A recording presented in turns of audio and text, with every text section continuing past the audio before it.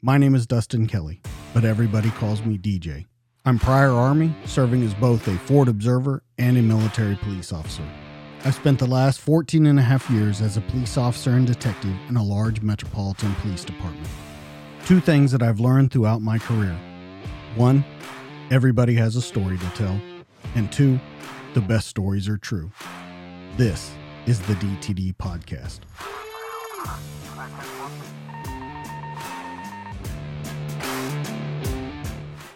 Let's do it.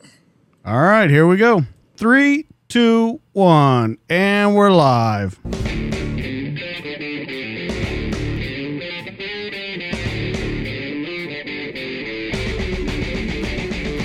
What's up, everybody? Welcome back to the DTD Podcast. This week in the studio, a man who spent 6 years as a Navy SEAL until a horrific accident ended his career. My guest spent years trying rehabilitation, new scientific procedures, meditation, medicines, and pretty much anything that promised to help the injuries that we could see and the ones that were deeper that we could not see. My guest has been on a roller coaster of ups and downs since medically retired from the service, but that's not where this story ends. My guest has risen through the ashes and has started the second chapter of his life that at one point he was not sure was possible. He started Mack Belts with $50, a friend's garage, and the spirit that would not give up or bow out. Fast forward, his company now serves over 1,500 customers and is the go-to belt provider for active duty military, veterans, industrial workers, first responders, and a growing number of outdoorsmen. His company has given tens of thousands of dollars to veterans charities and has current partnerships with Vet TV, Defense Strategy Group, Gallagher Holdings, and Guardian Grange. I'm so happy and proud that this guest chose here to tell his story for the first time.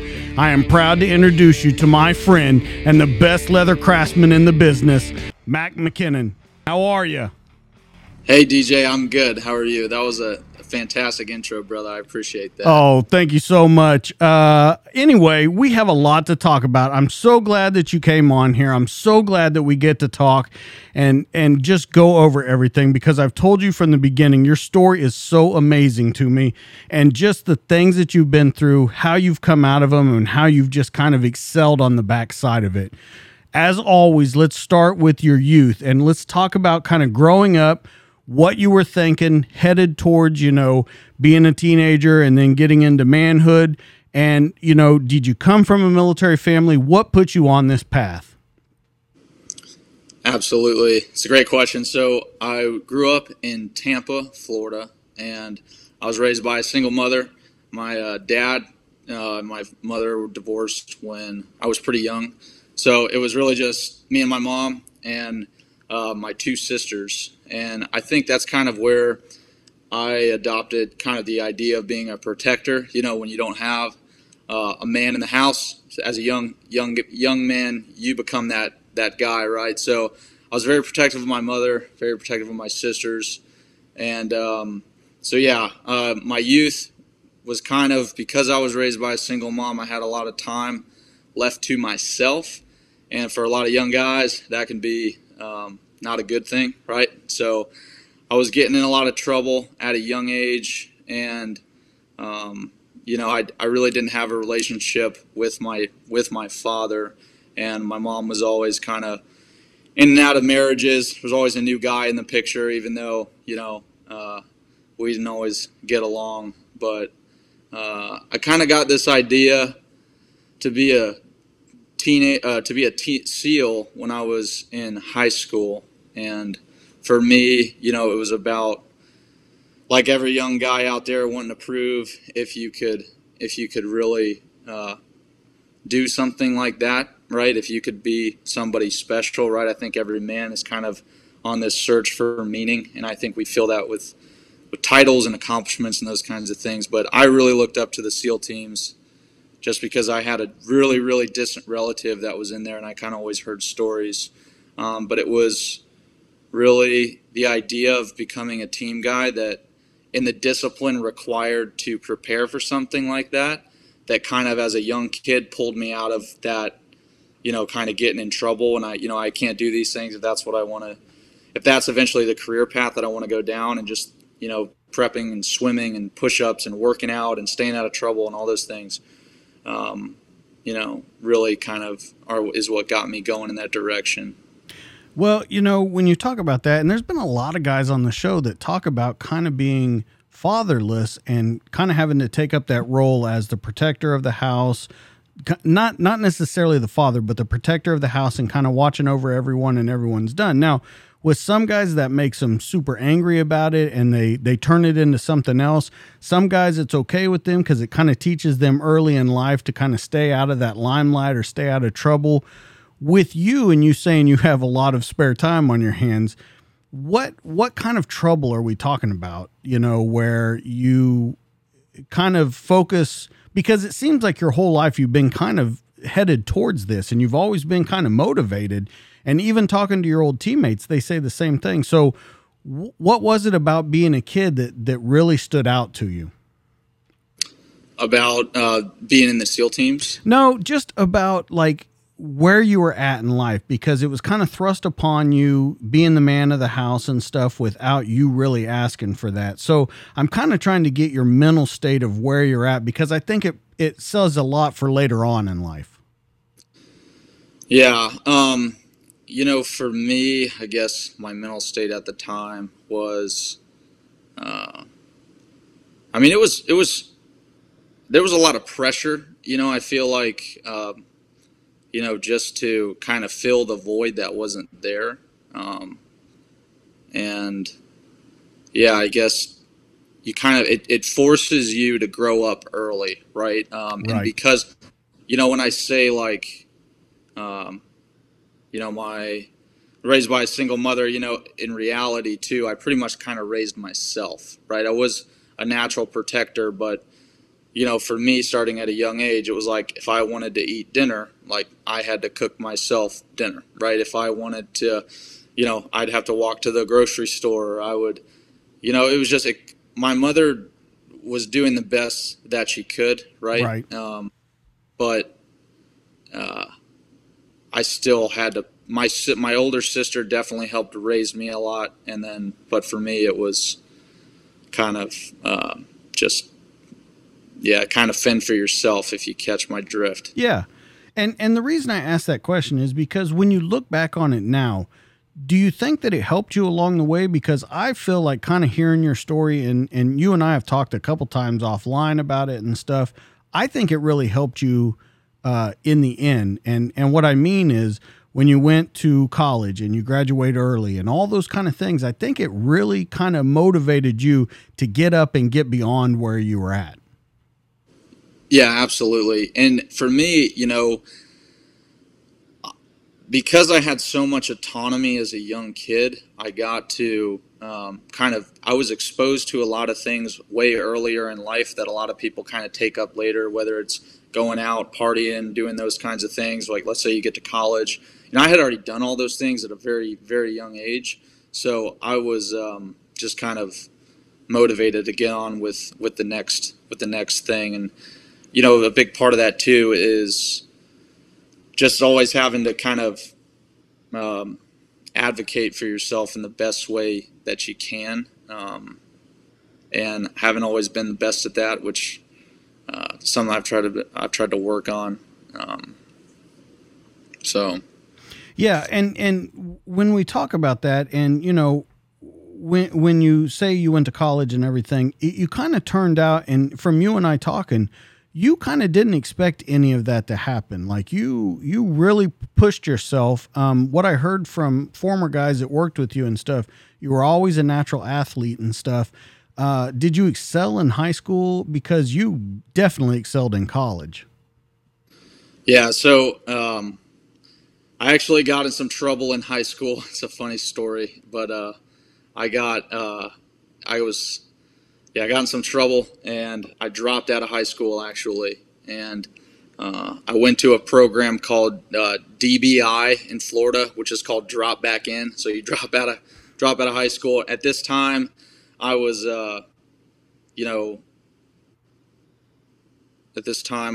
kind of at that early pubescent stage of just, acting out in a lot of probably poor ways. And so I got in some trouble, dropped out, and then got this idea I was going to get my GED, join the Navy or join the Marines or something, right, as like a young 16-year-old kid. And then, yeah, it's crazy. But so then my mother, she had to go to a treatment facility for rehab. So we moved to a different part of Florida. And it was at that time when there was a lot of turmoil going on in my house. My mother at the time was married to a guy who was pretty abusive to her, and him and I definitely had it out a couple times. And it was the instability of my house that was bleeding into my schoolwork, and you could I guess you could see it. And so I had like my first really huge mentor in my life, which was a guy named Paul Ott, who was the principal of the high school that I was going to. And I kind of opened up to him and explained kind of, hey, what's going on at my home situation. And that's when he kind of took me under his wing and really, really mentored me in a way like a father would to a young man, just how to handle these situations that I was dealing with, helping me with finding other places to live. At the time, I was off and on living at different friends' houses to try to avoid that situation that I was living in. And so he's one of those. I wouldn't be where I am today if it wasn't for that key mentor I had in my life at that time. So let me ask you, you say because you drop out and stuff, so the DBI now, is he involved in high school, or is this principal involved with the DBI program? Yeah, so the way it worked was I was living in Orlando, got in trouble. I dropped out of high school. We moved for my mother to go to treatment, and then I actually signed up for a new high school there, right? So, and then that's when I still wasn't on the right path, still kind of acting out, doing some pretty stupid things. And then so he was the principal of that new high school that I was going to, if that helps kind of clear it up. Yeah, no. And so the first question that comes to mind is, does he know how it turned out for you? Yeah, him and I have definitely stayed in close contact because I wouldn't be here today if it wasn't for him. So I kind of, he knows I was successful in college, and then he actually helped get me into college, which is crazy because my grades were just terrible. I was because I had these inconsistencies with my schooling. I had terrible grades and I had fallen behind and all this stuff. But yeah, I reached out to him, and when I officially became a team guy among the SEAL teams, he was really thrilled, and he always kind of saw it in me that I would do something special, but I didn't. I never thought I would, make him proud, I guess. Well, and so that brings up a crazy point, and you and I have talked about this a couple times. When you talk about that and you say he always thought you could do it, but you never could, there's such a crazy kind of difference with you that I've always noticed, and we've talked about it before, is you almost sell yourself short on stuff. Like, you don't think that it's possible, but then when you set to do it, you destroy it. So I'm wondering, what was it about him that made him, one, believe in you that you could do it, and two, what made you think that you weren't as good as he was making you out to be? Yeah, that's a good question. And, I don't know. I think a lot of it has to do with, I think as a young man, I struggled with my own self-worth just because I didn't have kind of a father figure in the house. And I had this instability. It's like it kind of made me feel like I was less than in some weird kind of way.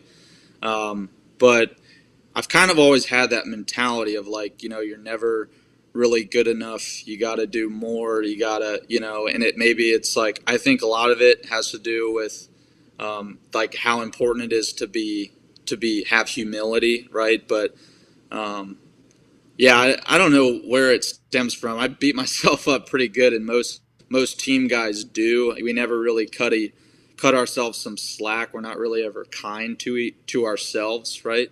And so, yeah, if that kind of answers your question, I think. Yeah, it does, but it brings up another question behind it. When you say that about you and team guys in general are pretty hard on themselves, and I think that there's a place for that in life, to be hard on yourself, to always try and strive and do better and maybe be the best at it. Do you think there's ever a point though where thought like that hampers you? And let's first take it in the job of like a SEAL. Does that ever hamper you? Yeah, I think for me, looking back, if I could be a SEAL and do some things differently, when I really was having issues, I wouldn't have tried to suck it up and keep it on the down low and keep it quiet. I would have tried to display. I would have had the courage to be like earlier at that time, like, hey, something's going on, or I need help with this. But we kind of adopt that mentality of suffer in silence, and that is good up until a point, but there is a time when that mentality can, that lack of honesty with yourself, or that lack of honesty with the direction you're headed could really screw you. In the long run. Yeah, and I think that at certain points, like I said, that is good for your career because it always keeps kind of pushing you forward. But at a certain time, and we'll get into it a little later, but like after the injury and stuff, that can really hinder kind of the growth that comes behind it that you finally kind of found out. Now, you enlisted in the Navy in 2014, right? And yes, sir. So you're going way behind like the GWAT era. You know what I mean? You're 13 years behind 9/11 and stuff. Was it the same kind of thing? Because you talk to guys that enlisted kind of around that time, and they're like, "Man, I saw that we were all together and we had this mission." Was it still that with you, or was there something different 13 years down the road of that? Yeah. So the best way that I could probably answer that in my experience was, it was really dependent on the military leadership we had, right? It didn't really depend on like what was going on. It was like, we're preparing for war. We're going to do that every day. We're going to be the best that we can at that, no matter kind of what the circumstance or the time frame is. But because, our mutual friend, Dave was, the guy that brought me up into the warrior kind of culture. And it was definitely kind of hampering down. Wink Dave put us in the best possible situation to do anything similar to what he had been doing in the early 2000s in Iraq and all that stuff. But yeah, it really wasn't about like we were training based on and performing at such a high level, to that we were ready for pretty much anything that we had. You know what I'm saying? Yeah. Yeah. Now, when you enlisted, because you hear a lot of crazy stories, did you have a Navy SEAL contract, or did you go in and got into it? How did that work out? Yeah. So right away, I was in college. I was wasn't really having a good time. I knew what I wanted to do. I knew, though, that most SEALs had college degrees. So for me, it was really about finishing that college degree. Just, I think had to do with, because I had quit things in my past, because I had failed, because I had dropped out of high school and been academically unsuccessful. I wanted to prove that I could finish this and I could do this. And I graduated in 2.5 years. And then I was like enlisting and starting the process while I was still in college, because I knew that I wanted to be a SEAL. And so I had already gone into the delayed entry program. I was already physically fit and ready to rock and roll, because I knew kind of what the standards and everything were and how you had to exceed those.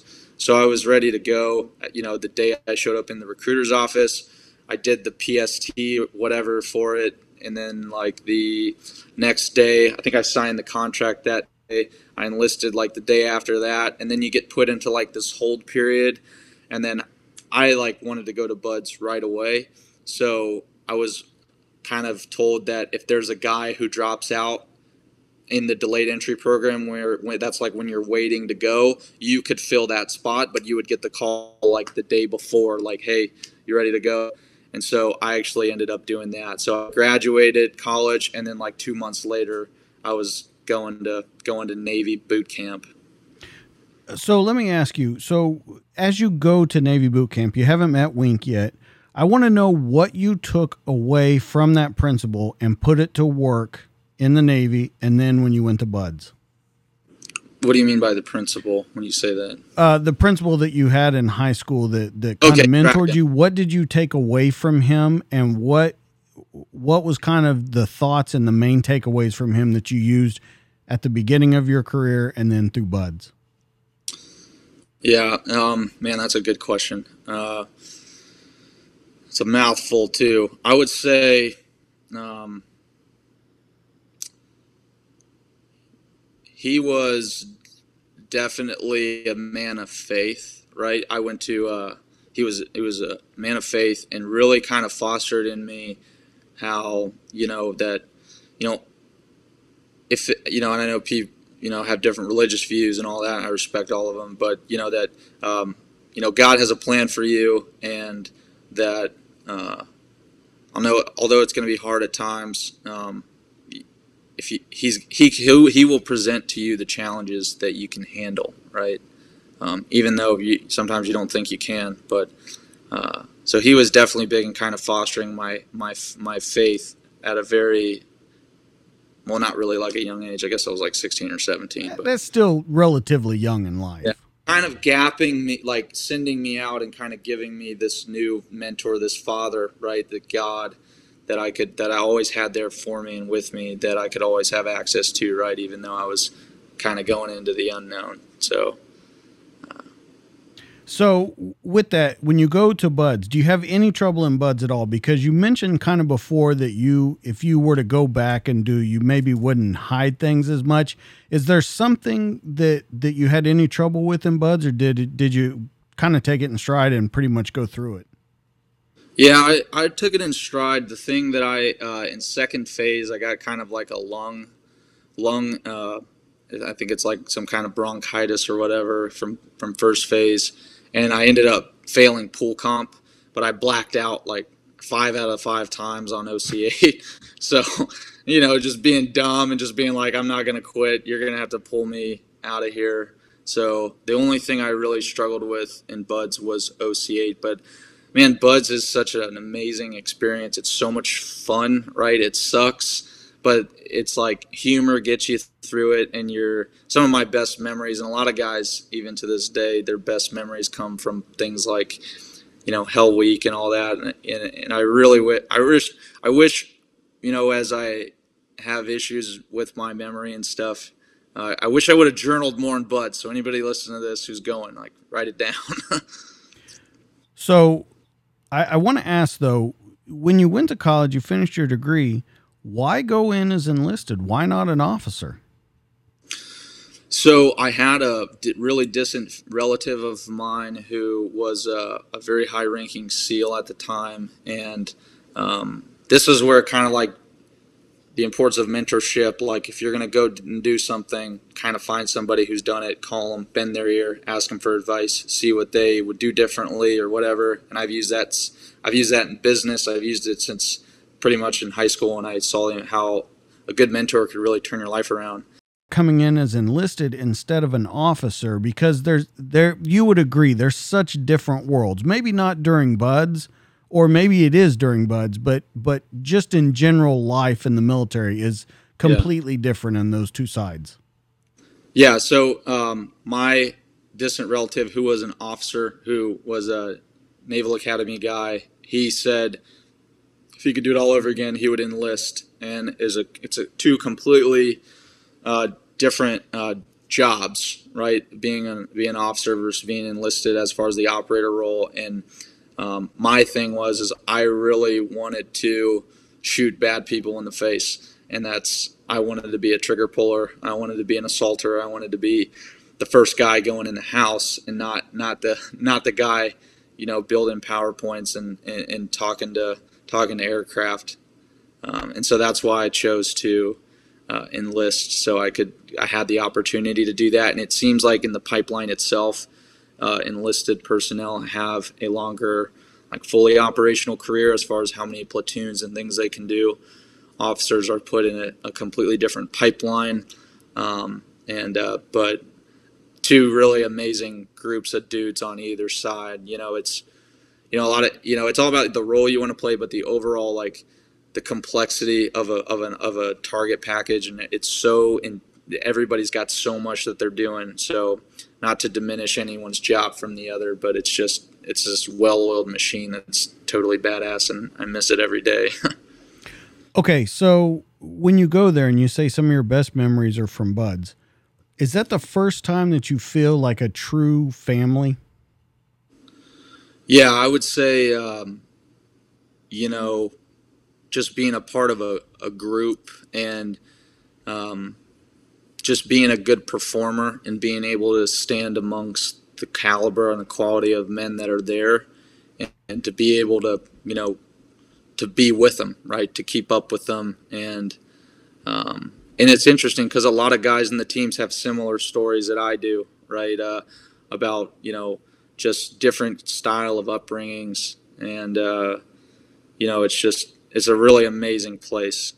And so, yeah, I agree. That's definitely kind of where I felt like this is a true family. These guys have my back, no matter what. And it's it really is the truth, still to this day. So,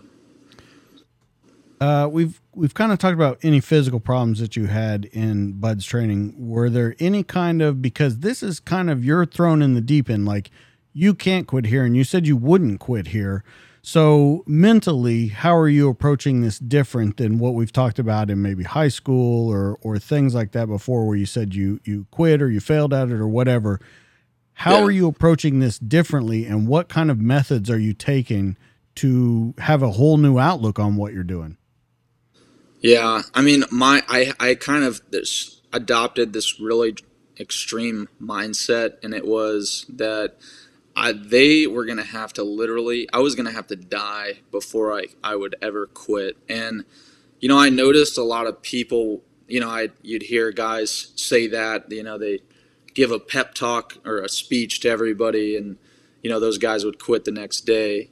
But for me, I don't know. I think maybe it was just, I wasn't going to give up on, the guys, because, Buds so much is you're looking after the guy to your left and to your right. You're not really concerned about yourself, but the guy to your left and your right is looking after you. So you kind of got each other covered. And I wasn't going to do anything to let that guy down, right? I wasn't going to do anything to make this experience kind of, harder on him by, I don't know, just feeling like if you're there, you can help, right? And I really had that mindset. I was like, I was angry at it, the machine. I wanted to crush the machine. I just, you give yourself these weird pep talks, and I don't know, maybe I was able to get myself just so angry that it's what kind of helped get me through. But I really enjoyed it, man. Like, I really did. It was such an awesome experience. Well, let's talk about that. You make yourself angry. So there's got to be stuff that you're thinking about to make you angry. So what is it that drives you? Because I think a lot of people use that method, but they use a lot of different thinking techniques. Either they think about the end goal. Some of them think angry. Some of them just think happy thoughts and kind of, like Happy Gilmore, go to their happy spot. What was it that kind of drove your thoughts and put you in that mind state to never quit? Yeah, I think that's a good question. You play weird mind games with yourself, right? You say, like, imagine, ISIS or somebody coming down here to chop your brother's head off or something like that. And you just want to get, you use that for that day of the week, or like, my thing was too, is like growing up, I was a fighter. I got in a lot of fist fights, and that's kind of been my, an easy thing for me. It's not necessarily been like I had to go through this thought process or think of a dude. I had that switch that I could, like, if I needed to get intense, I could do that pretty easily. And I think it definitely helped me in Buds, and it also helped me in the teams. Okay, so you get through Buds. What year are we talking about where you actually make it to a team? So that would probably be, you go after Buds, you go to SQT, and then you make it to right after that, we got our we were going to Team 1 in June of 2018. Okay. What's your thoughts? Because now we're 17 years past 9/11. What's your thoughts going in there? Do you think maybe I'm too late? Maybe there's not going to be action time. Maybe there's not going to be mission time? Because I've heard guys say before, 9/11 kind of happened, they were worried once they went, like, oh man, what if I did all this and nothing ever comes of it? I don't get to use this skill that I've worked so hard to get. Are you worried about that at all? Or do you think I'm going to be working? Yeah, it was just like, this is where I belong. Like, I don't know, and I've been mentored by so many team guys, from Vietnam era guys to that, and just like how you harness that mentality. And, so many guys, right before 9/11, didn't know that they were going to spend the next, almost 20 years in sustained fighting against an enemy overseas. And just like kind of always having that, be ready, be sharp, be prepared, be ready to rock and roll for when it hits the fan, you're squared away and can do the job that you've always wanted to do. It was an interesting time because Charles Keating had just been killed in Iraq. He was at Team 1, and we were, that was as soon as I graduated SQT, it was, now we were helping, a really amazing teammate, and preparing for his funeral and helping where we could and doing all those things. So it was like, it was a big, it was just a big eye opener. It's like boom, right away. And you got to see. I interacted with a lot of Chuck's teammates, and just hearing his stories and what that loss was like, and meeting Chuck's family, and just doing all that. So it was I had the for us, we're like, we're going to go make these guys pay now, right? That's always kind of, there's always, I think no matter what, there's always going to be an enemy that this country is going to have, because, you go over there to the Middle East and Africa, and like you see the mindset of the just the thing that lives there, and why we need to continue to kill it. So let me ask you, because you said it was an eye opener to you, does it change your mental process of how you're going to approach your job? Because when you're in training and stuff, all you're thinking of is, you're going to be the baddest man on the planet. Then you see this guy that's a seasoned guy, and this happens to. Does it change your approach, or maybe slow you down a little bit going into it? I mean, we've already talked about that, and you say, you have that where you're ready to go at a moment's notice. But do you approach it more cautiously? Is that the right word? Yeah, I think, there's always that, no matter how good you are, right, stuff, bad things happen, right, that are outside of your control. A lot of those lessons, with, extortion, and, and all these heroes who have paid the ultimate price, right, who, those guys were so good, right, they were so good at their jobs and what they did, but, just this uncontrollable event caused these terrible things to happen. But I think in a weird way, like warriors chased a warrior's death, man. It's like your idea is like, for me, I don't really know, but, every dude who's a, pipe hitting team guy or in any part of the military, you want to freaking, if you are going to die, you want to go out with your gun in your hand protecting your brothers. And, that's like the ultimate, kind of, you kind of catching what I'm saying. Yeah, absolutely. So. Absolutely. So in this time frame, 2016 is when you go to Team 1. 2017, have you deployed at all, or are you just training up to deploy?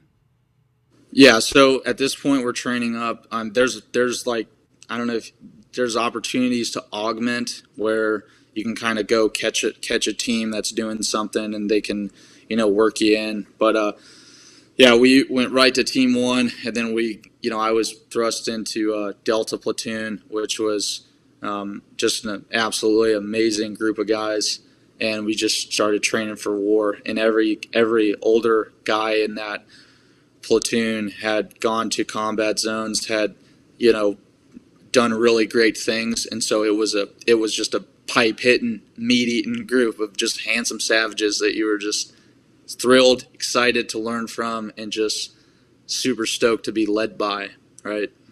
Right.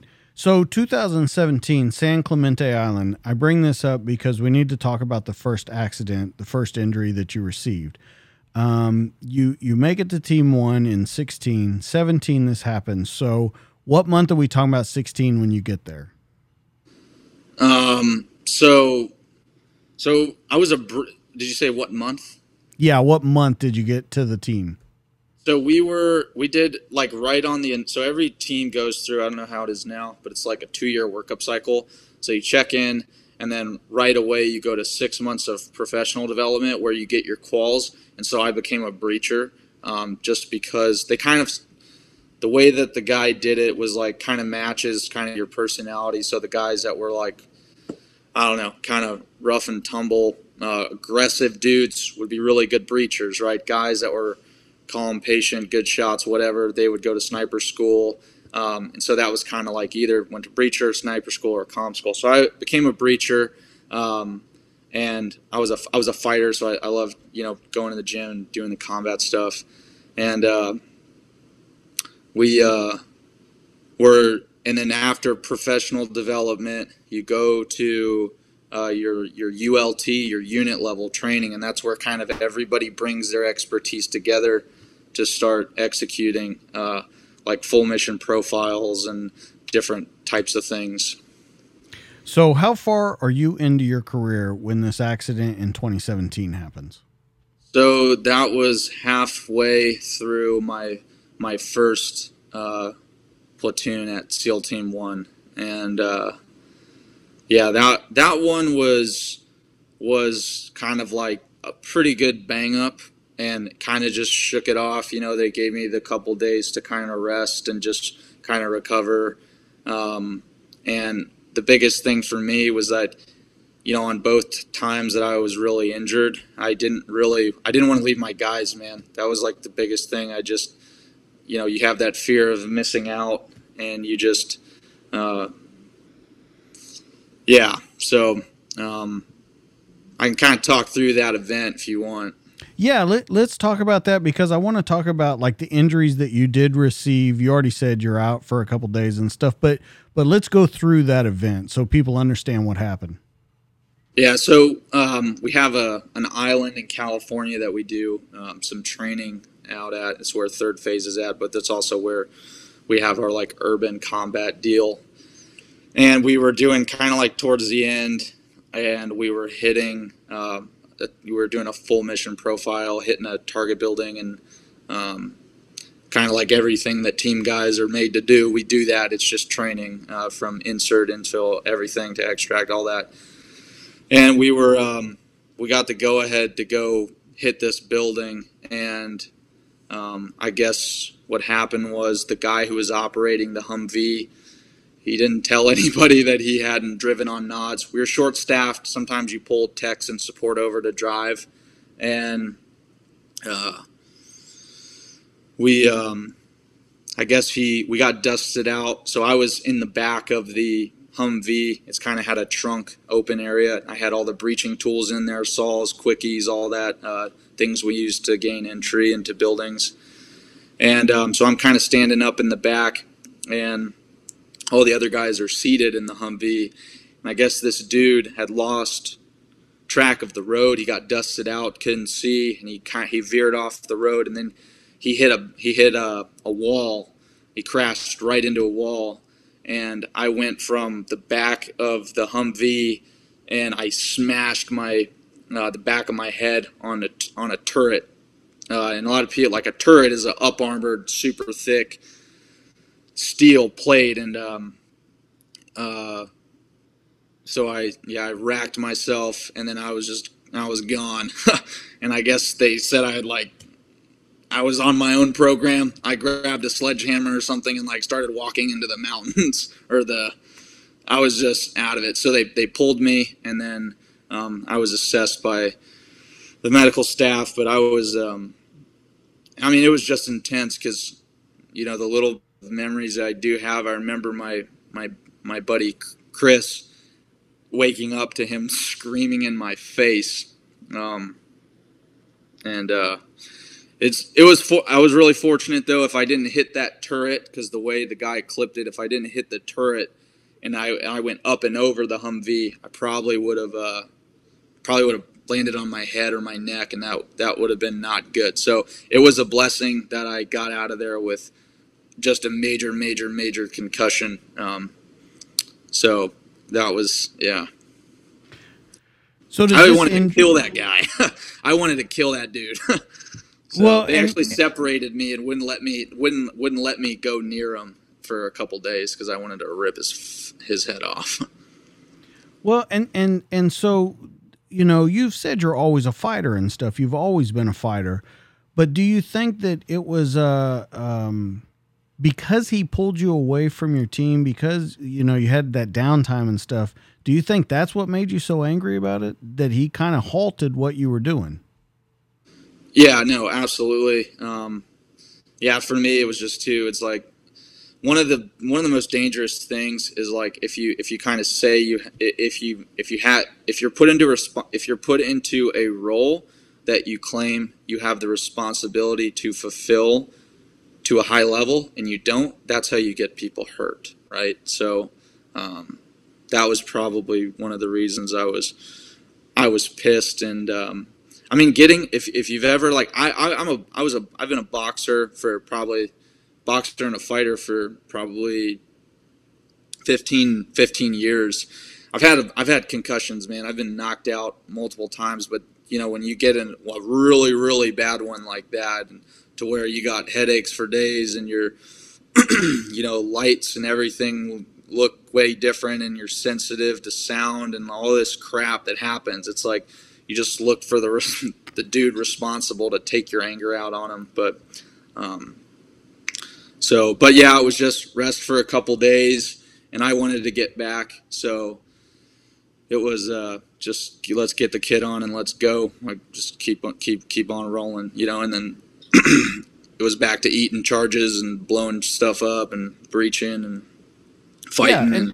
Yeah, and that's what I was going to ask you.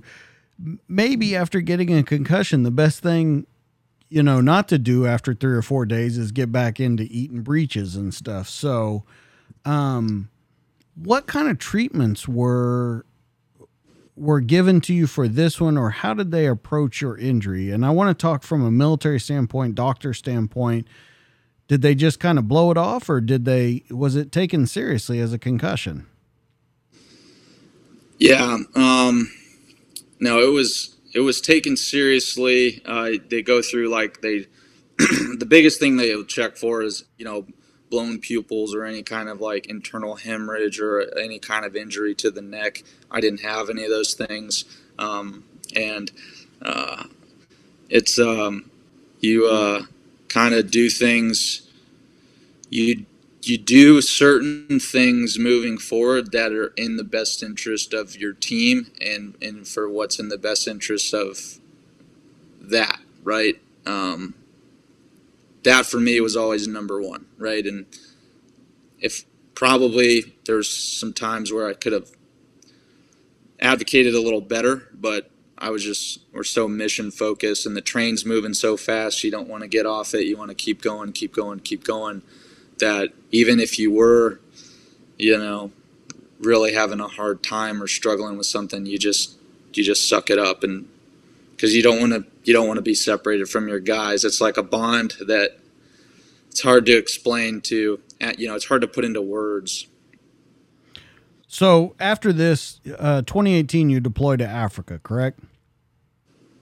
Yeah. So our platoon, because of the leadership that we had,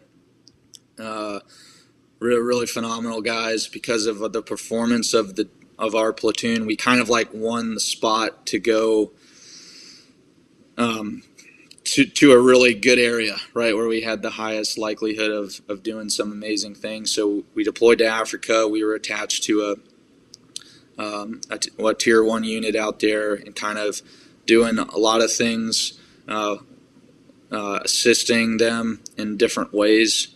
And it was an amazing experience. we were going back and forth to Yemen, different, and doing things from, a really amazing spot. You were considered a QRF, right? That's what you were, kind of a quick reaction force for anything over there? Yeah, so we would do a QRF for a lot of operations going down in there, and then we would also do the personnel recovery. So we were on the hook for if any air assets went down, we would do the recovery of the pilot, or if there was something sensitive that needed to get recovered. And so we were really just kind of at disposal of this really amazing high level group, right? So it was an amazing learning experience, and you're at the tip. I mean, the absolute tip of where you want to be, and the guys you're getting exposed to, and just the knowledge that's there, right? The guys that you're sitting around at a table eating with, and like some of the things that they've gone through and experienced, you're just like, man, that's like the guy who's, he's a legend in this community, and I want to soak up as much as I can from him. So that's why getting to that spot was like a pretty amazing thing. Well, let's talk about something that I was told about you. Now, you talked about recovery of pilots, recovery of drones, sensitive information. When you were a new guy, you were kind of thought of as a kind of a 1 in a million new guy. We have talked about that, where you just kind of could fire on all cylinders. You could handle anything that was handed down to you, do the job. You didn't really need people to tell you how to do it. You just did it. But there was a time that came up where you guys were recovering drones, and you were given a mission set to draw up a plan of how you could recover these recover these drones. Now, what I was told was that you were told, hey, you set it all up, you get it all ready, and I'll run it up the chain. You know what I'm talking about, right? Yeah. Okay. So I want you to walk us through that, because what's funny is the person on the other end of this said that they were so impressed with you, with what you had done, and being as young as you were, that really kind of set it into motion for you. Yeah. So, our, the thing is, and I could hammer on it again and again, but like my enlisted leadership was just this amazing group of mentors, and they really kind of showed us the right and the correct way to do things. And then after they showed us, they were like, now you need to do that. You need to be able to do that, right? And so they put a lot of trust in us. They kind of gave us enough rope to hang ourselves. And for me, it was really about like, I wanted to earn, the respect of these people, right? I wanted to be, I don't know, they're kind of like all my dads, man. You just want to make them proud, right? You really want these guys to accept you. And so, yeah, we kind of had some downtime, and, we were throwing some ideas around of doing some pretty high level kind of full mission profile type stuff. And, like with most platoons, they'll be like, okay, hey, new guy, take it away. And, it was just a really cool thing, because we were already tasked with doing that. We hadn't done it yet. So yeah, I just kind of orchestrated a bunch of different things. I haven't even thought about this until you said that. I totally forgot about it. But yeah, we essentially had to, the complexities that you would need to schedule air assets and deconflict range space, and to put together an op ord and a con op and all the concept of operations and all these things in order to go blow up a drone. And then you have like type of explosive you're using, and you got to do a time charge, and you have to have it go off at a certain so there's so much prep that goes into it. And so we put that together, and it was just a really amazing training experience. And just made old Daddy Wink proud. Well, I think you're breezing over a couple of the things. You built a drone. You built a mock-up of a drone. Did you not? Now, yeah, we did. You were told plus or minus 3 seconds to make this explosion, right? Yeah, absolutely. You hit it on 0. You hit it exactly when it was supposed to go off. So I think you're breezing over a couple things being a new guy and showing the leadership just how important this family and this job was to you, to take it that seriously, to build your own drone. And you did build your own drone. I think you breeze over a couple of the things because I think it needs to be pointed out, just like we'll talk about later on with the business now. When you take things on, you take them on full bore. Yeah, no, absolutely. That's kind of always been my speed. It's 0 to 100 miles an hour. And it's kind of crazy. I totally forgot about that. But yeah, we like built a drone to the point we had to like assemble it in the field and all that stuff. And my thing is my two guys, my chief and my LPO were probably two of the most experienced explosive dudes out there. They were just like this wealth of knowledge. And so I got to learn from them constantly. And, I took, when you're handling explosives, it's such an important thing to be really proficient at it. And so when you have a 5-minute time delay and you need it to go off when it hits 0, it better go off at 0, right? Because, you know the correct things to do and you do them. You don't take shortcuts, and that's how you get that end result that you're looking for.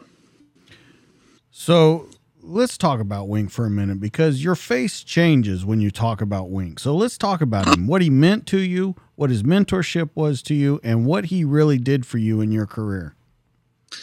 Yeah, man, I could probably spend a couple hours talking about him. He was, he's just like a West Coast legend, CQC guy, like probably the most knowledgeable explosive dude on that coast, and probably within the community as a master breacher. And he just, the thing with Wink that I just, I'm so grateful for was how much he was willing to teach us, right? A lot of chiefs, they have other things that they're doing and not necessarily focused. But because I was a breacher, he definitely brought me up, and he did that for everybody. And I think that was why we performed at such a high level that we did, was just how he managed us, how he mentored us, and how he brought us up, and how we weren't going to let him down because of the time and the effort that he put into making sure that we were like as sharp as we could be. And so for me, he was almost like a father figure when I was in, and he's just totally a rad dude. He's just an experienced war fighter. He's a great family man. He's a total Renaissance man.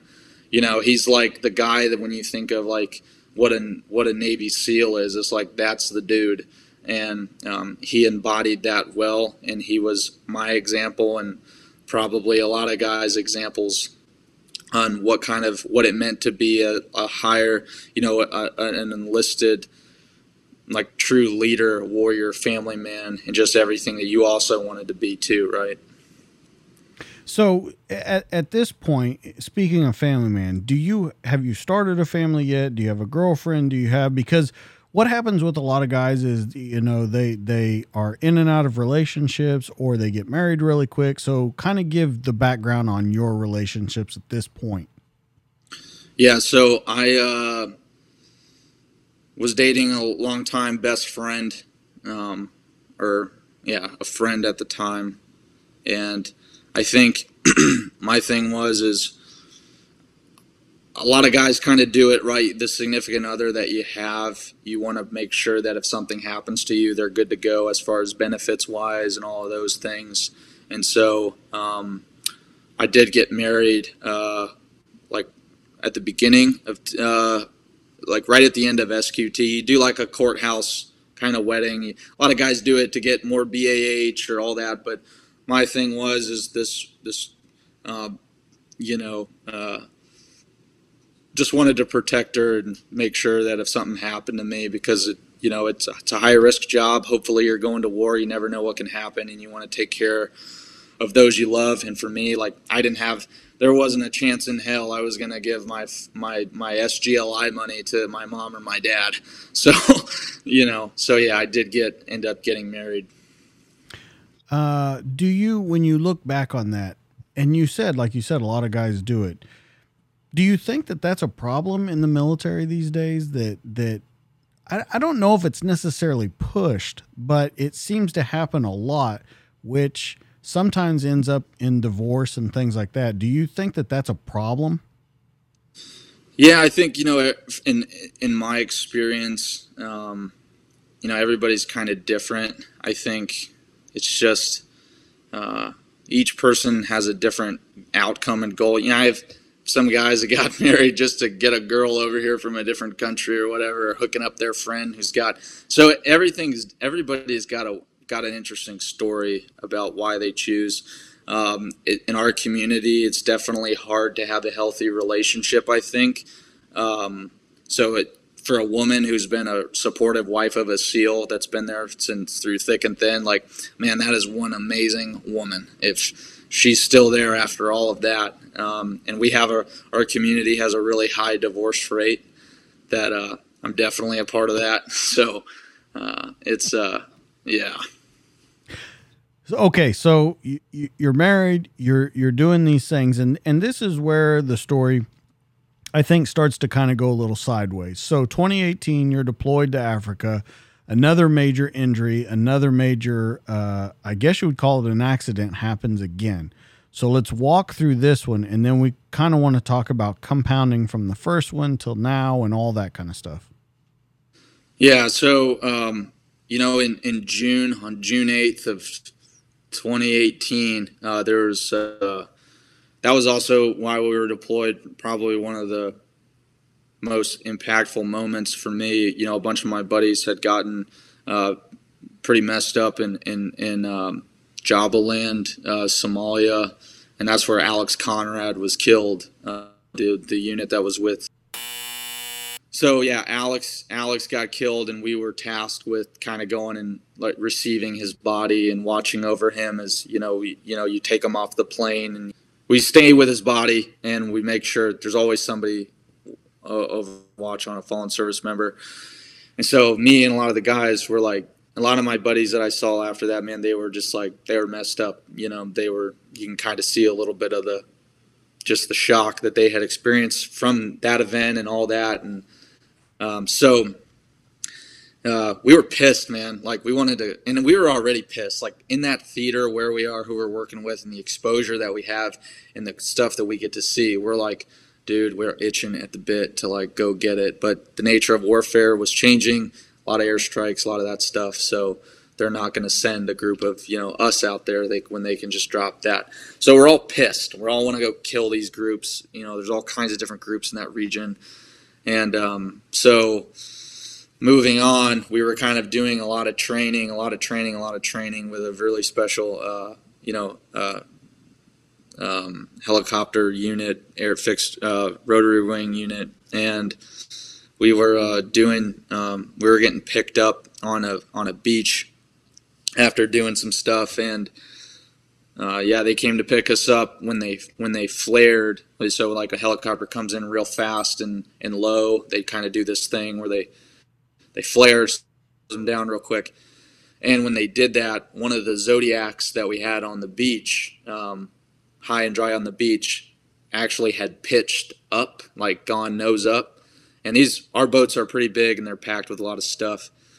And, unfortunately, the reason why the boat was picked up was because the guys on the other side weren't holding it down, or maybe they couldn't. I don't really know. I try not to get into that. I just, you can't really change anything. But so that boat went up, and then I looked behind me. I saw the boat was gone. It was in the air, and I looked up, and right as I realized I couldn't get out of the way of this thing, right at the last minute, I kind of covered up, and the motor of the boat hit my helmet. It broke my helmet, and I was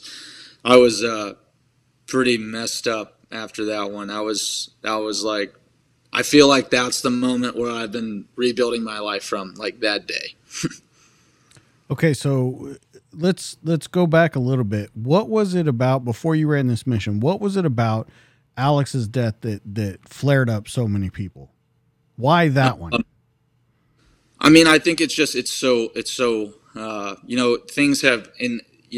things had really died down, and then all of a sudden this event happens, and I had never experienced like being in country and like being on the receiving end of an American who had given their life for freedom, and that is, like the most heart-wrenching, heartbreaking, heart-twisting thing you'll ever experience, because you see things on the TV or this and that, or you go to funerals in Coronado, it kind of becomes this normal thing, but it's like when you see it there and it's just, for me, that was kind of what the experience was for me. And yeah, we were all just ready to just go freaking kill who needed to be killed.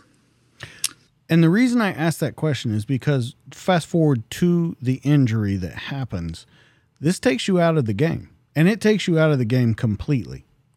So you have all this built up all this time. This injury happens, and it's a really bad injury this time, compounded with the first one. Let's talk about your thoughts, because it knocks you out, correct? Oh yeah. A lot of things changed for me on that day, and it was some of my buddies helped me into the I'm told, because I really I don't really remember a lot after that, and but yeah, so. Well, let's talk about, because this is where your story that I said kind of takes off is, let's talk about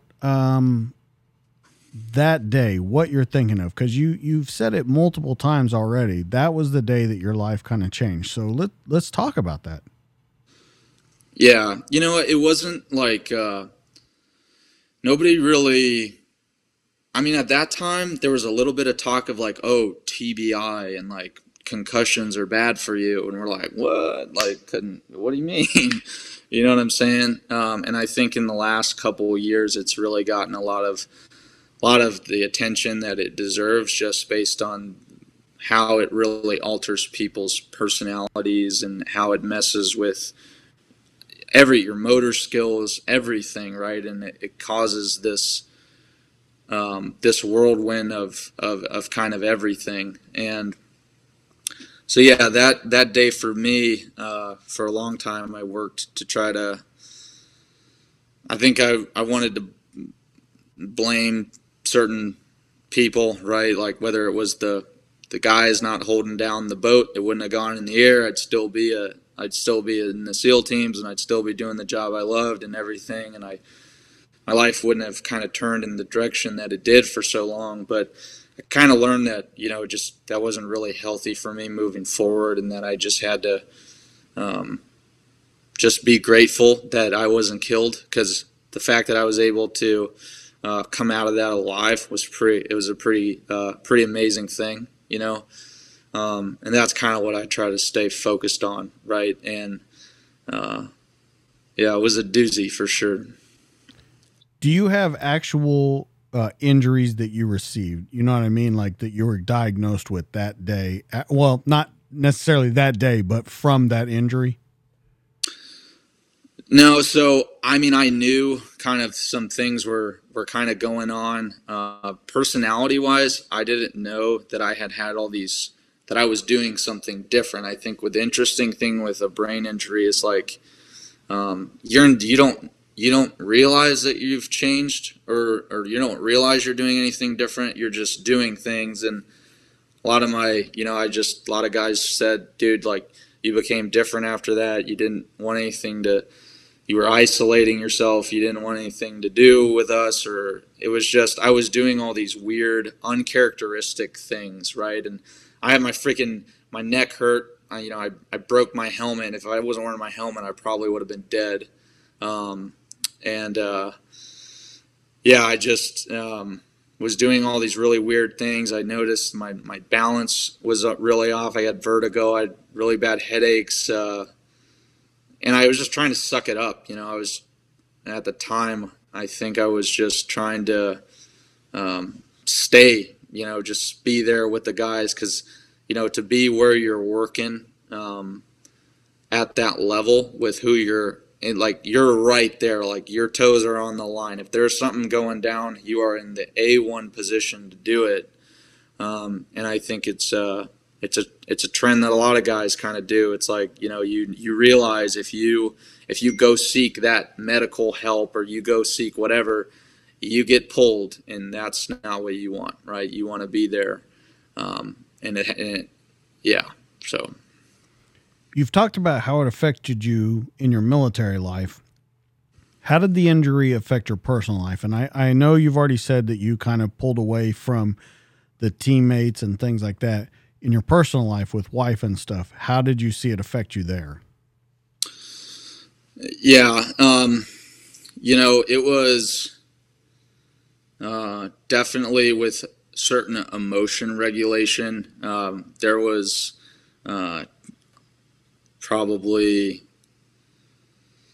I would say in the long term, it caused her and I to go our separate ways, right? It caused us to eventually get a divorce.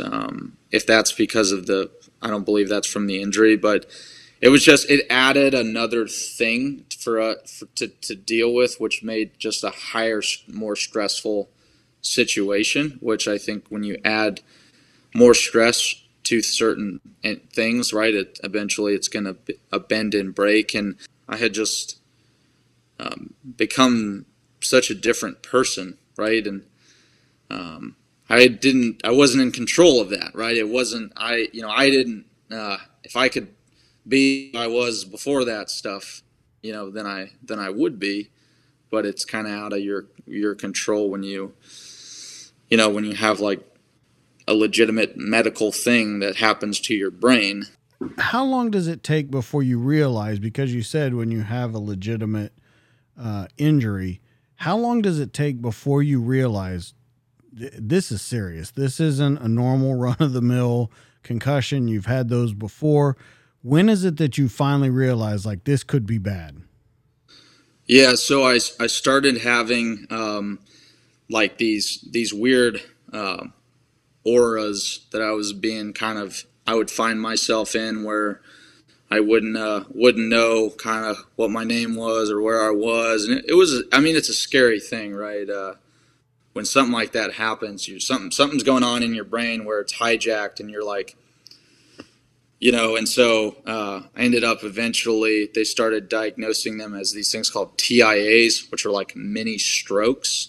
And a lot of people, like, there's full-blown strokes where you have like legitimate like hemiplegia, like paralysis of one side of the body, but these mini strokes can wreak havoc. And so it got to the point where they were getting so bad that the last serious one I had, where I was hospitalized for a pretty long time, that I came out and my speech was totally just jacked up. And that was kind of where I couldn't really hide like the things that were going on anymore. And no matter how hard I tried, you can't will yourself out of a physical injury, no matter how much you kind of go with the mind over matter thing. It's like team guys, we think like, all right, well, if I can just figure out what to do, I can make all this shit go away. But unfortunately, when it comes to your brain, it's a time thing, and team guys aren't patient, definitely not patient. So yeah, that was pretty much the big moment where it was like, you need to focus now more on trying to figure out what getting healthy looks like, and trying to have make sure you have a good quality of life. And then if you can make a good recovery, then maybe you could return back to your team at that point. So it's just like this you get hit from every angle, because it's like being a team guy is your purpose, it's your paycheck, it's everything in one uniform. And then you go from being with the most positive group of war fighters that this country has to offer to now you're in a hospital every day. And hospitals are not fun places, man. They're real full of a lot of depressed people. It's not a good place to be, right? And so that was it. It was kind of like you trade in your gun for the daily 9 to 5 rehab, and I was working with. There's a really great Naval Medical Center. San Diego has a really great TBI clinic. And so I was in there working with, they hook you up to all these sensors and stuff and do these different things, and they measure you, and it's just, I don't know, science. It's weird. And so that was like my daily life, and it's hard, man. Rehab is freaking hard. Like anybody who's had a legit injury and gone to rehab, like I would go to rehab in the morning. I'd go work with a vestibular therapist. So like what happened was the injury to my right side of the brain, my eyes like weren't lining up. So I had to work with a vestibular therapist to like, we would do these crazy exercises to get that overlay image so that I didn't have to wear prism glasses anymore. And it was so tiring. I'd go to my truck, I'd take a nap, and then boom, then it was occupational therapy, or it was more brain games, and it was more memory stuff. And it was just, man, it was a different kind of push yourself that I'd never experienced. Are you depressed at this moment or at this time at all? Yeah. So that's the next thing, right? I don't know how they do it now, but it's, for me, it was a lot of medications that I was getting prescribed. We could go down the list of every, antidepressant, claiming that antidepressants help with neurogenesis or whatever. You're taking different types of anti-anxiety pills because at the same time you're recovering, you're also losing everything you worked for, right? And your guys are going up forward and you're not there, and that is like the worst feeling for guys like us as operators, like the worst feeling ever, right? You got to take care of yourself before you can take care of your teammates. That's definitely number one. But yeah, I was on so many pills, man. I was on a pill for sleep, a pill for waking up, a pill for if I was going somewhere. It was just, and for me, my thing was, I was like, okay, I'm a team guy. I'm really good at my job. If another team guy comes to me and tells me, hey, do this, it's the right thing to do. I took that same approach with medical professionals, and I thought whatever they would give me was going to help me and was going to fix me. So I was like, cool, I'll do that. Sure, give it to me. If it's going to help me get back to my team or whatever, my guys, yeah, I'll take it, whatever it is. And so I feel like I was getting worse, to be honest, with all the concoction of pills that I was on. When you talk about all the pills, you and I have talked about this on numerous occasions, and you say that you were up for anything that someone said might be the cure, that you were down for it. When you go through so many things, though, you go through this treatment, and this treatment, and this treatment, and it's just on and on and on and on, and none of them seem to be the golden bullet that fix this situation. How does your mental stability and being able to be positive, how much is that affected by just not being able to get that thing to get you back right?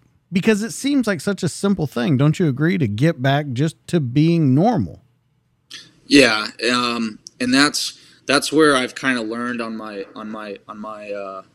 path with this thing, and I've reached out and talked with other guys. It's not like a one size fits all thing, so you can kind of you can ask a guy, hey, what did you do for this? What do you do? Because there's no shortage of guys team guys or even conventional military guys who have been around really bad blasts and really bad IEDs, and these guys are also trying to figure out how to get better, right? So we're all kind of coming together and coming up with these different approaches.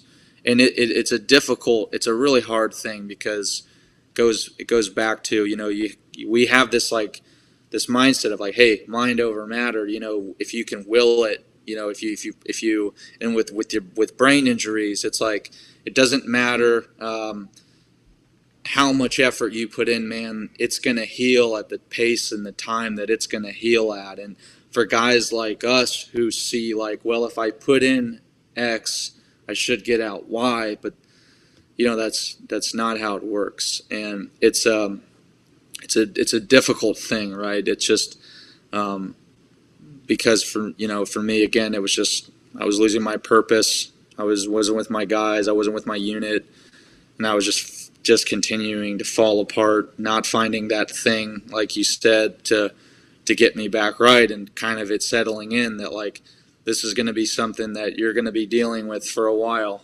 So let's start figuring out a path, because at the time, you know, I didn't care if I lived or died, man. I was ready to go. I was just I think a lot of that had to do with my emotion regulation really being off, right? I was very, very emotional and very dramatic, and just really kind of angry and at a lot of things.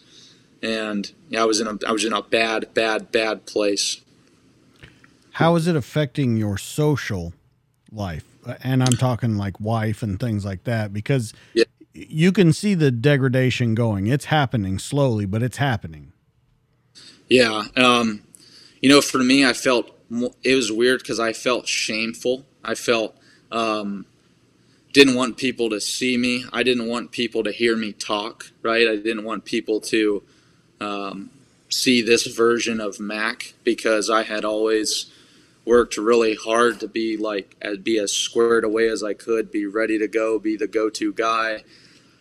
And when, you know, guys at the time, after I had that, you know, the really bad mini stroke, you know, I was talking like, you know, I couldn't put a coherent sentence together. And so I was just shameful. I wasn't social. You know, that's the thing. I freaking hid.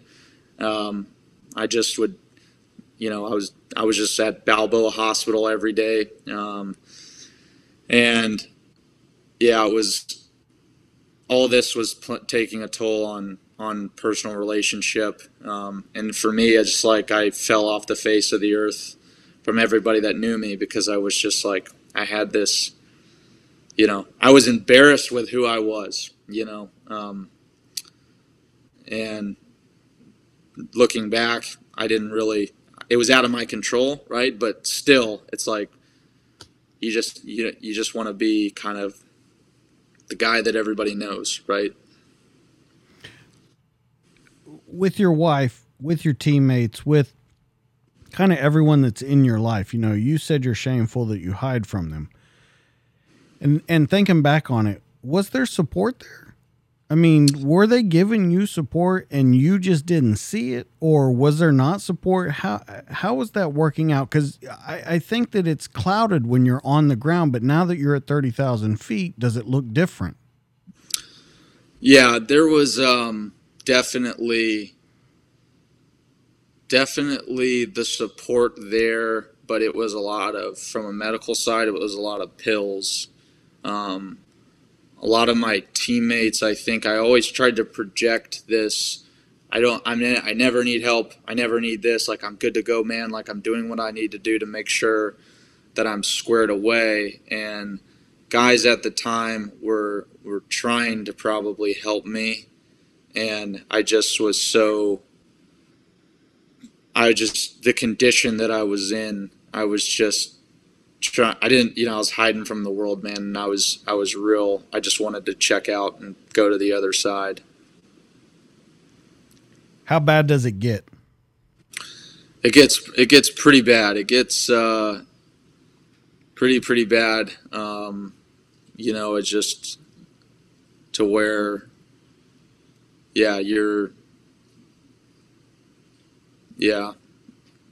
not in a good spot, and you're definitely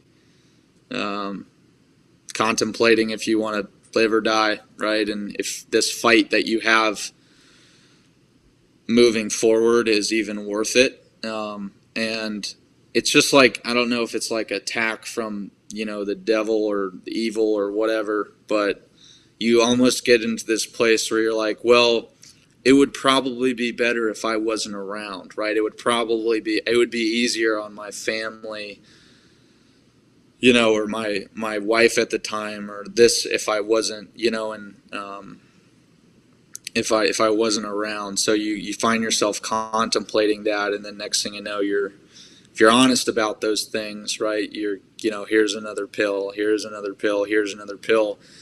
And it got to the point where it was like so bad that I was like probably going to end up killing myself. And this is where another big mentor comes into my life who had experienced the same kind of things. And he was doing some alternative work with different plant medicines. And he administered that to me. And I'll just say I went from wanting to not live anymore to now I found gratitude for life again, right? This experience that I had, it was so powerful, and it taught me so much that, it wasn't like this silver bullet thing like we've talked about, but it got me 20 yards down the field, right? But it was a big reason for why I believe I'm still here to this day. And so that guy I owe a lot to, and he's a great man, and he's helping a lot of people, a lot of veterans. 2020, you're medically retired. There's a couple things that I want to talk about there. The day you're told that you're going to have to retire, I want to hear what you're thinking that day. When you hear the news, you're going to have to retire. Yeah, just feel like, if on that day, it was like it's hard to put into words, when you work that hard to, one, get to that level, and then to build a good reputation, right? We have a saying that reputation is your currency in NSW, right? And it's so hard to build a good reputation amongst the warrior community. And when you get that news, you just feel kind of like, man, like everything, because it was everything that I cared about, and everything that I was, it was my family, and it still is. None of that stuff, it's kind of crazy. At the time you think like, oh, it's all over this, but like, it sucks not to be able there, shooting guns next to my buddies and going into the house with them and doing those things. I miss it every day. I miss them every day. And it's just a group of amazing, amazing men and humans and doing good things. And so you still have those relationships when you're done, right? It's not, that stuff doesn't go away, but it was rough news. I was hoping that eventually over time I could kind of recover and go back to my do that job again. And high likelihood, just because of the fact of like the findings and the images and the conditions that I have now, right? It's probably not going to happen. And so for me, I just went deeper into that bad place, right? After that day, I just kept on kind of spiraling. All right. So the day you leave the service, how are you feeling that day? Because we've talked about the day that you're given the news that you have to leave the service. So the day you leave the service, what are you feeling? Yeah. So, you're on like terminal leave at that point, right? You just like kind of figuring out. And, I was still in full, I was still in rehab, right? I was still every day going to doctor's appointments, every day talking with neurologists, every day, doing all those things. So it didn't really now it was kind of like, okay, well, the paychecks are stopping, right? That's, getting a medical retirement is not the only reason they give that to you, is so that you can continue to get medical treatment, right? So now it's, you got to figure out where you're gonna live and what you're gonna, you can't afford to live in Southern California on that. So, I wasn't in the condition probably to try to go get a job. So, but I didn't have a choice, right? I started, I freaking interviewing for jobs while at the same time I was still going to rehab for these different things. And we'd moved back to a support network here in Tampa, Florida, and just because of it was so bad. So we had to move where we had some support. So we moved over here, and then man, it was COVID-19 was going on, and you couldn't get a job, and nobody was hiring, and I was still having issues, and I just. But I had a family that I had to try to support, and so I was like, all right, boom. It's like, let's do it. Let's figure out a way. Let's get it done. And that's that new chapter of your life hits you pretty hard and pretty quick, especially when you're not planning for it, right? I didn't have a place to live. I was living in a trailer at the time. I was using the extra funds because we had downsized into that trailer. I was using the extra money that I had to do things that were medical procedures that I was paying for out of my pocket. I did, stellate ganglion blocks, intrathecal muscle injections. I was doing, all kinds of stuff that they said, hey, this could help you, and it's expensive, right? So, moved my family to a trailer. And so that's what. And so we got the news that, hey, you're done. So it was like, all right, we're going to our where our support network is. With that, you've said that you have feelings of failure throughout this. When you aren't expecting this, you go back there to the support center. You move into the trailer. Are those feelings getting stronger and stronger now?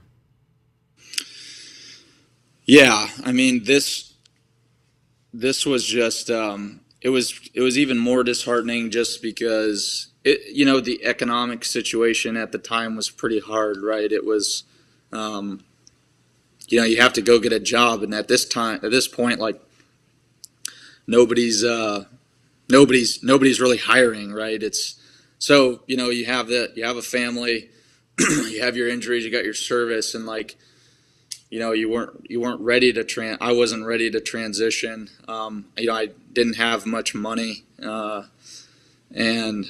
I just, I wasn't planning well, and I was just felt like I could just continually was making mistakes, and you get to the point where it's like, man, no matter what, it's like nobody's gonna be there, to help you. And that's what I've kind of learned. In it, maybe being a man, that's I'm a young guy. I'm still learning a lot every day, but it's like it's all on you, brother, man. Nobody's coming to help save you. Nobody's coming to help you. You need to just figure out a way and get it done, right? And so that's kind of the mentality I adopted moving forward.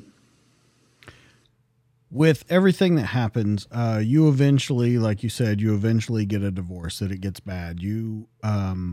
You leave, you spend some time on your own, but you've always kind of got this idea that you're ready to go at this company, right? So you've almost, necessity is the mother of ingenuity. And so you go through all these bad things, but you know where you're headed. So let's talk about how you get the idea, how you kind of rise up out of this, and, where you're coming to this. Because at one point you were spending a lot of time out on your own in the mountains and stuff like that. So let's talk about that. Yeah. So for me, I just needed a check out of everything going on. I needed to take a step back because everything had just exploded in my face. Right. In a very short time, my career was over. My health was seriously challenged. I had just gone through a nasty divorce, and I lost my house, and I lost pretty much every dollar I ever had in that. And, I lost custody of my kid, and all the things that in service and injuries were were kind of used to paint me as a bad guy. And so it was rough, man. So I took a step back. I have a really great psychologist I've been working with for the last couple of years, who was like, probably last year and a half, it was like, you need to go, whatever it is that you think at this point is going to make you happy, you need to do that. Don't worry about anybody else right now but you, because I was still in such a bad place, contemplating if I wanted to, continue on with life, right? And so I went up to Montana, this little mountain town, and I found a really great community there. One guy, his name's Chase Crone. He's kind of like my big brother, and I just kind of decompressed out there, right? I just kind of decompressed, and then started kind of this idea, right? I had tried to start a couple businesses, and for some reason I've just kind of always naturally been an entrepreneurial minded person. I think a lot of team guys and people in the military, some are that way, because there's so many different things that you got going on, and you have to wear multiple hats, and there's always a fire to put out. And so I finally came up with this business where I was making dog collars, and it was under the brand called Delta Canis. And I did that for a while, and then one of my buddies, he's in the team still, he's like, "Hey man, can you make me a belt?" I was like, "Yeah, sure, I can make you a belt." And I ended up putting the belt on the website, and in that day I made, let's say for example I sold 15 units, right? And so I was like, man, that's a big deal for a guy like me. It looks like I'm going to have to become a belt company. But the weird thing, and I kind of brushed over some things, but how I got started, which is a really cool story, was I didn't have much money. I bought a website on Shopify. It's these e-commerce platforms. It was like $24. So I got that. And then I was in Goodwill, and I was looking for a really nice dog collar, or I was at PetSmart or whatever. I couldn't find a nice dog collar. And then I was like, why don't I just make my own? So I was like, and then I got this other weird creative idea to go to Goodwill, and I would buy all the old belts from Goodwill. Like, I would go to every Goodwill in a 2-mile radius, and I'd buy these old belts from the people there for like 50 cents. And I would buy as many nice quality leather belts that they had, and then I would take them to my house. I would clean them really good. I would chop them, to a dog collar length. I'd put buckles and stuff on them, and then I would repurpose, and then I would donate. Whatever I sold, I would donate 50% back to the military charities that helped me, right? America's Mighty Warriors being one of them. And that's kind of how I got my footprint. So I was like, holy crap, I can go buy these belts for $1. I can put some effort and some time into them, and then I can sell them for more money, and I can make a profit. I'm like, holy smokes, that's like pretty cool. When you do that though, and you build the belt, you see the company kind of going in a completely different direction. Cause I think at first, like you said, you were thinking about the dog collars and things like that. But as the belt takes off, you've got $50, a dream, and you got a buddy that wants to lend you his garage.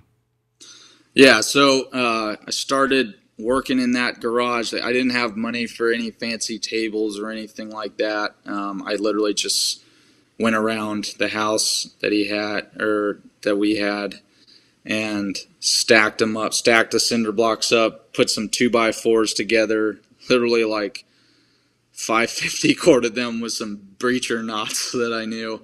And that was my workplace. And I just started pounding away. And for me, like, if anybody, there's certain skills and crafts that you can do that kind of like help take your mind off things. And, for me, I tried woodworking, just the noise of the saws and stuff gets me like real jacked up, because when we're breaching, we're doing a lot of that stuff. But leatherworking is nice because it's quiet, and you're just using your hands, and it's very focused. And if you make mistakes, it's a great hobby because it's not hard to just start over, right? If you can. So it was a very forgiving craft, and so I started just grinding away, grinding, like 7 days a week, like 18 hours a day, going to, it got to the point where I was like, okay, I got to stop going to Goodwill, and I got to figure out how to buy leather and get those belts, that get those things strapped out. And so yeah, and it was like when you start a business, it's just it'll start as one thing and it'll change kind of so much. You're just going to adapt based on the market. And and that's kind of like being in the military, being in special operations. You always have to kind of adapt to whatever's going on. So that's kind of how my business has slowly I've adapted to what the demands of the market are. What's that point where you see it changing? Because there was an honest, break in the point where you look at all that stuff in the past and that career that you wanted so bad that was pulled away from you and stuff. And then this company just kind of explodes. You start making partnerships and all kinds of stuff. And people are talking about your belt. At what point, or do you remember a certain point where you're like, yeah, this is it. I was down, but now I'm back up. Yeah. It's cool it's just nice to be able to provide people with something useful again. That for me, feeling like, in the teams, my product was my performance, right? And with business, it can be, or with me as somebody who's kind of like a glorified craftsman, right? It's, I can make something that is super strong, super heavy, super durable. It's made from, American made materials, and it's not going to break on you because it was made by somebody who is a professional breaker of all things. I've engineered these things to be unbreakable. And so, it was kind of that point when I knew my buddies were taking my products into war, right? Or into, overseas, and it was becoming this brand where, like, this is a really great product because it's made by Mack, and this is, and so that's kind of where, to answer your question, where I got to that point where I was like, I may have something here, right? And then once you get that, because you're grinding, you feel like you get some traction. But I mean, with growing a business, there's no home runs in the beginning. It's just hard work and finding good mentors and giving back when you can. For me, I felt like it's weird. When you give, you get back. And, that's been something that I've seen with my business. Do you think, and I know it sounds kind of crazy, but do you think with these belts and them going back into combat zones and on soldiers, do you think a piece of you is back there where you wanted to be? Yeah, and that's one of the things that's so awesome, because for a long time, I guess I really kind of lived in bitterness, right? I was just bitter about how things didn't go the way that I planned. And once you get over that, for me, once I got over that, it was like, okay, how can I contribute, right? How can I contribute to what my buddies and my brothers are doing? And I was like, I want to make something they can take with them, right? I want to make something that they can rely on. And it's kind of crazy because for me, when I was in the teams, I loved my leather belt, man. It was like my leather belt, my leather gun belt was like, just reminded me of home. It was leather. It had the great leather scent. It was just, and so that was for me, just making something for my buddies and something that they literally thought was awesome, right? Because team guys will tell you if something sucks. They'll be like, this is stupid. So, all right. Beat around the bush. Let's go through everything that you're making right now. Let's talk about all the different kinds of belts that you're making first. Then let's talk about the hat that you just introduced that is completely badass. And let's talk about the notebooks, all that kind of stuff. How this business is just blowing up in, wave after wave of new product. Yeah. So for me, it's about whenever the business has kind of had, and most entrepreneurs will be this way, but whenever there's like a lull, right, where you have extra time, then you take that extra. I probably should get better. Let's take that extra time and go like organize something or take care of yourself. I'm like, nope, let's come up with a new product. Let's do this. Let's do that. Let's constantly be innovating. Let's constantly be giving our customers and our people something new, something useful, right? And kind of creating that whole brand concept that, people can come to Mack Belts for, if they want to get a custom belt made for their unit, or if they want to get a journal cover for their mom and they want to personalize it with something. And that's been my biggest thing, was how do I take my brand and my company and what I'm trying to do, but how do I make the product that you're buying, how do I make it personable to you, right? How do I make it meaningful to you, whether that's with, your brand or, or your team or your whatever, right? So, yeah, we're just constantly trying to put new stuff out daily, just to give people, more options. And for me, the creative side of that is like the real therapeutic part, right? I hate having to me and a couple people make, 100 belts in a week. It's just like, it's assembly line kind of stuff. We can do that, but where I really enjoy is when somebody comes to me and was like, hey, my husband was killed in Afghanistan. I would like to get a custom belt made in honor of him, right? And I would like to have, his initials and his saying, and I would like to do this stitch pattern with this color. So, it's weird. Like those are the projects that I really, really love doing, right? Just because you just get to make something for somebody, and when it's in the memory or in honor of a hero, it's like, dude, that's just amazing. All right. Let's talk about the belt lines, because there's a couple different belt lines. So if you can explain each one and kind of what you're doing with them. Yeah, so, man, we got a lot. So we got a couple different partnerships that we do. So for Eddie Gallagher, the man who needs no introduction, we make a lot of his products for him. So he's got his Sikh Battle brand in his FAFO belt line. And so...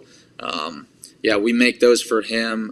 Mike O'Dowd, who runs Defense Strategies Group, we're making the belts for him as well. We got some partnerships with Vet TV and all that. But the different collections and everything are really just, it's just kind of my creative just thing of like, hey, how can we come up with a new product, whether they need a nice dress belt or the guys are looking for something that they want to wear it with a suit, or if they want a heavy duty gun belt, or, it's really just, or if you're on a budget, right? And, so let's say you're just, you're a tradesman, right? You're a welder, you're a plumber, you're that, we have that, more affordable belt that's going to be the toughest belt you've ever owned. It's also going to be at a great price point, but you're going to be able to get it dirty and not feel guilty about it, right? Because it's going to really last you. And so we've got, I've got it every type style of belt you could imagine. And then if you don't find a belt on our website that you like, you can always build your own, right? We have a custom build feature. We have a custom canine dog collar feature. And then we're going to launch some other different weird creative things that I can come up with, right? So whether it's hats or whatever. Let's talk about rattlesnake and alligator, because there's not a lot of people doing those, but you kind of take pride in making those belts.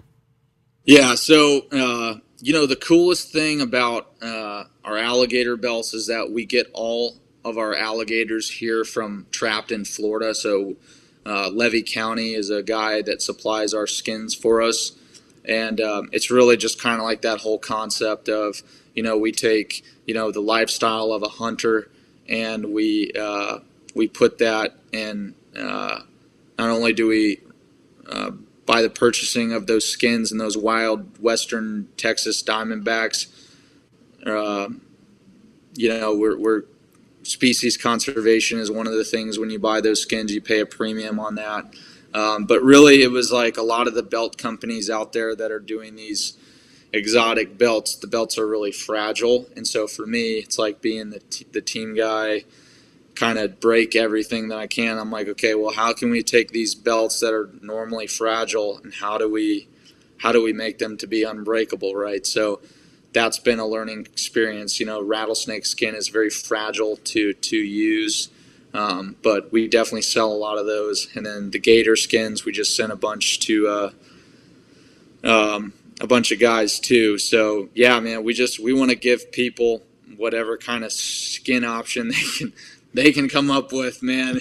You can get it to me, I'll make a belt for you. I don't know if you want to put that out there, that any kind of skin option, because you might end up with some crazy ones. Still waiting for someone to say, I got some human skin for you, bro. Yeah. So I'm like, send it on over. So the holsters, we had talked about that before. You hadn't really started making them, but then you decided you're going to go with them. And the holsters are absolutely beautiful. What made you go over into them? Because, when we talked for a while, you were like, I'm going to stick to the belts for a while. And yeah, it really came down to the fact that, with inflation and everything going on, the way, kind of the state of the economy, and it's for small businesses right now. It's a hard time, and we were seeing a little bit of sales reduction, and with sales reduction comes extra free time, and extra free time comes, okay, well, if the register's not going cha-ching, you better come up with something new, right? Because that's how you're going to survive. So you definitely had kind of like put that seed in my mind about making holsters, and I was like, okay, anybody can go on Amazon and they can get a $50 concealed carry holster, but I'm like, how do we make something that's totally awesome, and how do we make something that is affordable? And so I was looking at a lot of the alligator holsters that are out there, and some people want some pretty ridiculous amounts of money for them. So I was like, okay, let's make a concealed carry holster, alligator, 100% American alligator holster, and let's figure out a way to make them. Let's figure out a way to sell them for less than $300, $400, right? And so that's kind of what we did. And so for me, it's really about always trying to diversify the product line, and just give people something American made, something that's American sourced, something that's made by veterans, and something that's going to last them for life. Let's talk about where everybody could find you, where they can look you up, because like I said, you have such a great story. You have great product. Let's put it out there to the people where they can find you, where they can get these belts, where they can get these holsters. And let's kind of wrap up our conversation. Now, after you say that, I got a couple more questions for you, but let's wrap up where people can find you.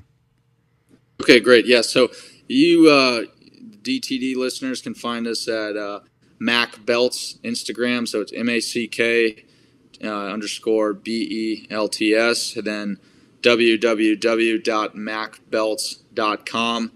And then we also have a Twitter. We also have a Facebook.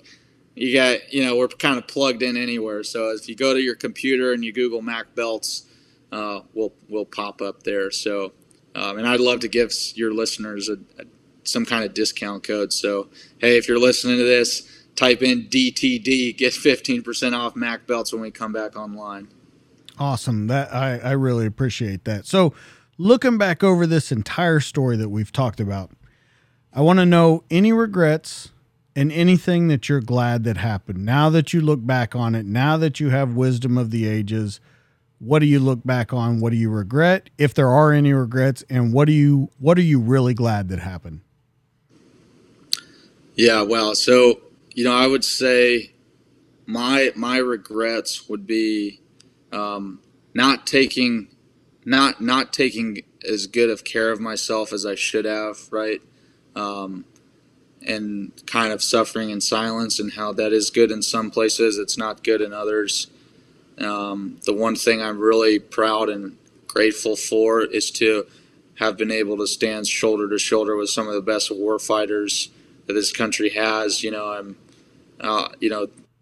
no matter how it all ended up, man, whatever the story is, I'll always be grateful for the experiences that I had with my brothers overseas, and even in the pipeline and all the craziness that ensues. But yeah, I would definitely take better care of myself, and honestly, I probably would lean on my teammates a little more. Right? I would have probably put my pride aside and kind of been okay to show a little bit of weakness in some areas, or where I could have asked for help and I didn't. But for me, I'm still kind of figuring my way out. I've only been out about 2.5 years. I'm still trying to figure out the way forward. And for guys who have transitioned out, it's especially in the time frame kind of now, it's a weird time, right? It's definitely a pretty interesting time in our country. It's different. It's an interesting time in the state of the economy.